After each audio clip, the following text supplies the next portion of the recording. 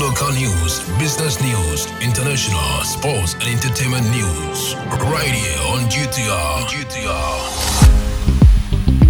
Good evening and welcome to the evening news on GhanaTalksRadio. Coming up this evening in Tamale, jobless nurses and midwives protest over delayed postings. Set up and release election 2024 calendar on Manebuama Tijin Mensa.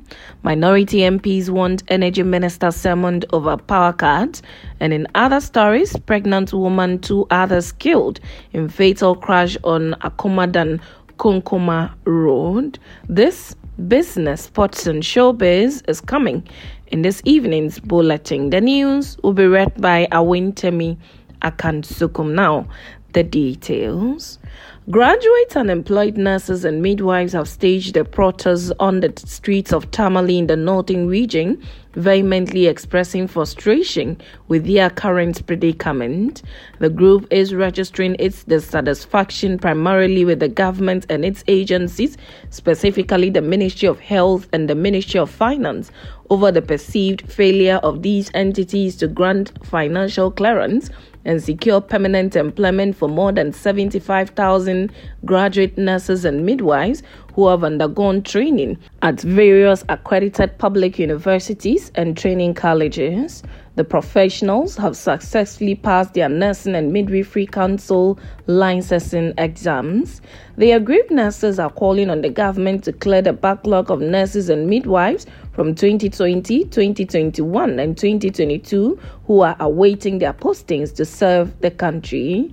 The group asserts that qualified nurses and midwives remain unemployed, while the government and its agencies have overlooked them in favor of employing unqualified individuals, such as senior high school graduates who undergo minimal training to practice in healthcare wards.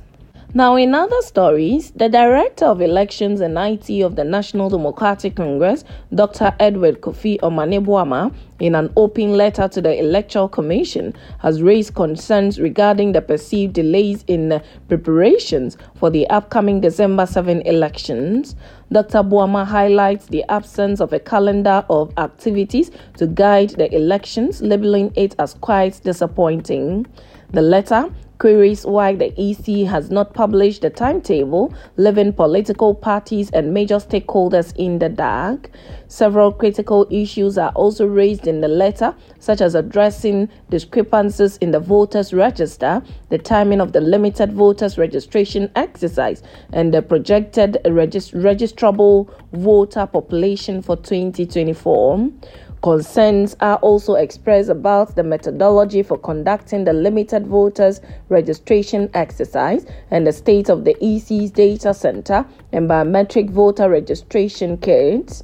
Dr. Omanebuama further questioned the EC's intentions regarding the procurement of additional BVR kits and BVDs, the introduction of new laws or reforms, and compliance with the ECOWAS Protocol on Good Governance and Democracy. Now, minority members of parliament have called on the leadership of the House to summon the Minister of Energy, Dr. Matthew Opoku-Prempeh, to provide an update on steps the government has taken to resolve the recent power cuts. The Member of Parliament for Tamale North, Alhassan Soyini, on Friday, March 1, bemoaned the impact the power cuts are having on households and businesses. He appealed to the leadership of the House during the presentation of the business statement for the ensuing year. MP for Tamale Central Ibrahim Mutala Mohammed also recounted a harrowing incident where a national service personnel was trapped in one of the parliament's lift due to a power cut and demanded that Ghanaians be made aware of happenings in the power sector. Now, in other stories, 3 persons, including a pregnant woman, have died after a tricycle they were traveling in collided with a tipper truck in the Offensive North District of the Ashanti region. 6 others who sustained injuries are on admission at separate health facilities, including the Konfanochi Teaching Hospital. The accident occurred on the Akomadan Konkoma Road at about 6 p.m. Thursday, February 29. The tricycle was carrying various artisans and headed towards the Akomadan township, where the tipper truck, which was transporting sand, had a head-on collision with it on a narrow section of the road. Offensive North District Director of the National Disaster Management of Gamoa confirmed the incident to City News in a telephone interview. Now, moving straight to some business, the Chief Executive Officer of the Ghana Employers Association, GEA, Alex Frimpong, has revealed that most businesses do not have the space to accommodate fresh graduates from the tertiary institution. He noted that businesses are struggling and the required expansion needed to accommodate these graduates is not happening. Alex Frimpong disclosed this on PM Express February 29 with host George Wiafe. He also disclosed that the job market is changing because most enterprises are not prepared to take on these young graduates and train them, but rather look out for some skills just to fill some spaces at their workplaces. The Ghana Employers Association CEO was responding to the recent Ghana Statistical Service unemployment report that shows high unemployment among graduates and those with higher education. This has led to some arguing that most of these graduates are now demanding better working conditions and high salary level, thus fueling this unemployment challenge. Mr. Frimpong stated that businesses are not hiring because of the high salary level of these graduates, but rather due to lack of space. Speaking at the same program, Chief Executive Officer of the Association of Ghana Industries, Seth Chum Akwabwa, said the manufacturing sector is looking for graduates with skills rather than the level of education. Now, straight to some sports. Member of Parliament for South Dai constituency, Roxy Nelson Kwame Eche Dafiamakpo, says former Black Stars captain Asamoah Gyan intentionally missed his penalty kick attempt to prevent the then NDC-led Ghana government from getting all the glory.